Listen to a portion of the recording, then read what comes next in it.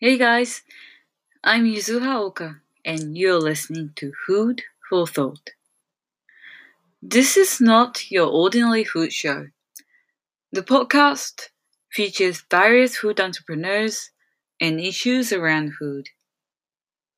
This first episode focuses on the people behind the cheap Asian takeaways.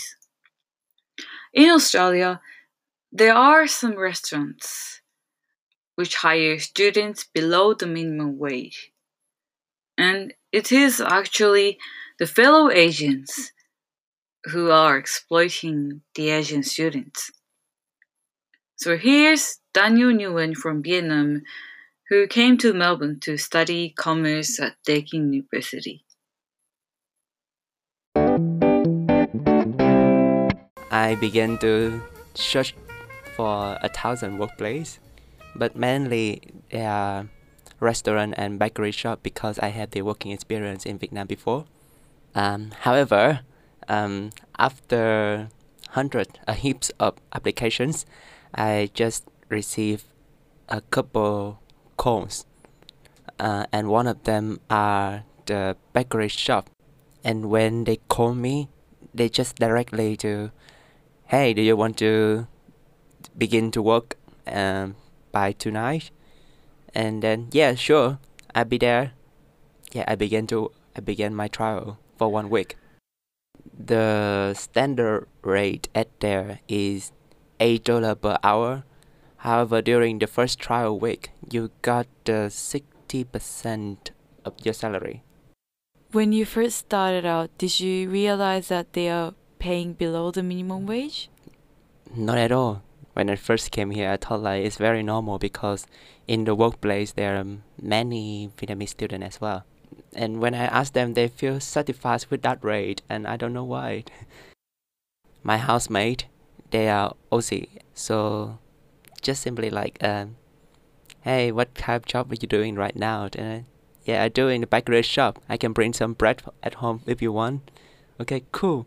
How much do you get paid for that? I got $8 per hour. And she, what? It just happened like that. And then I realized that, wow, this is so lower than the minimum wage. The working condition was also problematic.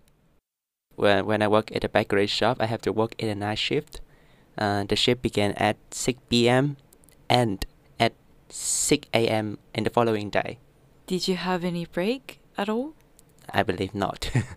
Because we have to make a huge amount of bread, so we cannot take a break.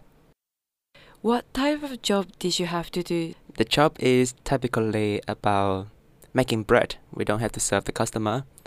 However, when I just first begin, I'm in the apprentice position. So just assist the baker to bake, like bring in the flour and prepare the material for them.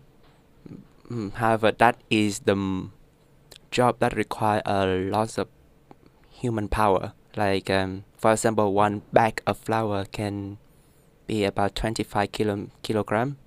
And for one night, we have about 20 of them for the first course. Now, the first course, we divided into 2 courses from 6 p.m. to 12 and from 12 to 6. So the first course is about 20 bags of them. Workplace exploitation is common among migrant workers, and 7-Eleven scandal has drawn the public attention. The coalition in May announced a tenfold increase in employer penalties, as well as a funding boost and increased powers to the workplace watchdog. Although these changes are favorable, migrant work expert Ju Chung Tham from Melbourne Law School says the government has only addressed part of the problem. There are many other issues that need to be dealt with, particularly on the part of migration laws. There are provisions of the migration laws that create vulnerability on the part of temporary migrant workers, and they don't seem to be addressed in this package. What are some of the examples of the vulnerability posed by these current migration laws? The most important one is really the sort of draconian penalties that apply to visa breaches.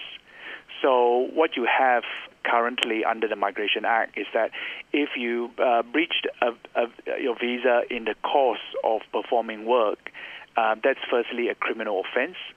So any breach will do. So let's say, for example, you're a international student who's subject to a visa condition of 40 hours a fortnight. If you work for 40 hours and 1 minute a fortnight, you'll be creating a criminal offense.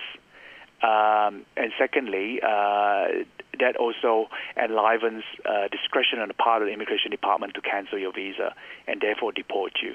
So those provisions create a lot of vulnerability on the part of workers who've actually breached their visas in the course of working. And, this was especially the case with 7-Eleven. Tham says small family businesses exploiting workers don't get as much media coverage as large corporations like 7-Eleven. Perhaps there are two assumptions at play here, which are not necessarily true assumptions. One is that the view that these small businesses are sort of mom and dad stores without a lot of significant power. But the important point to make is that they will power over their workers.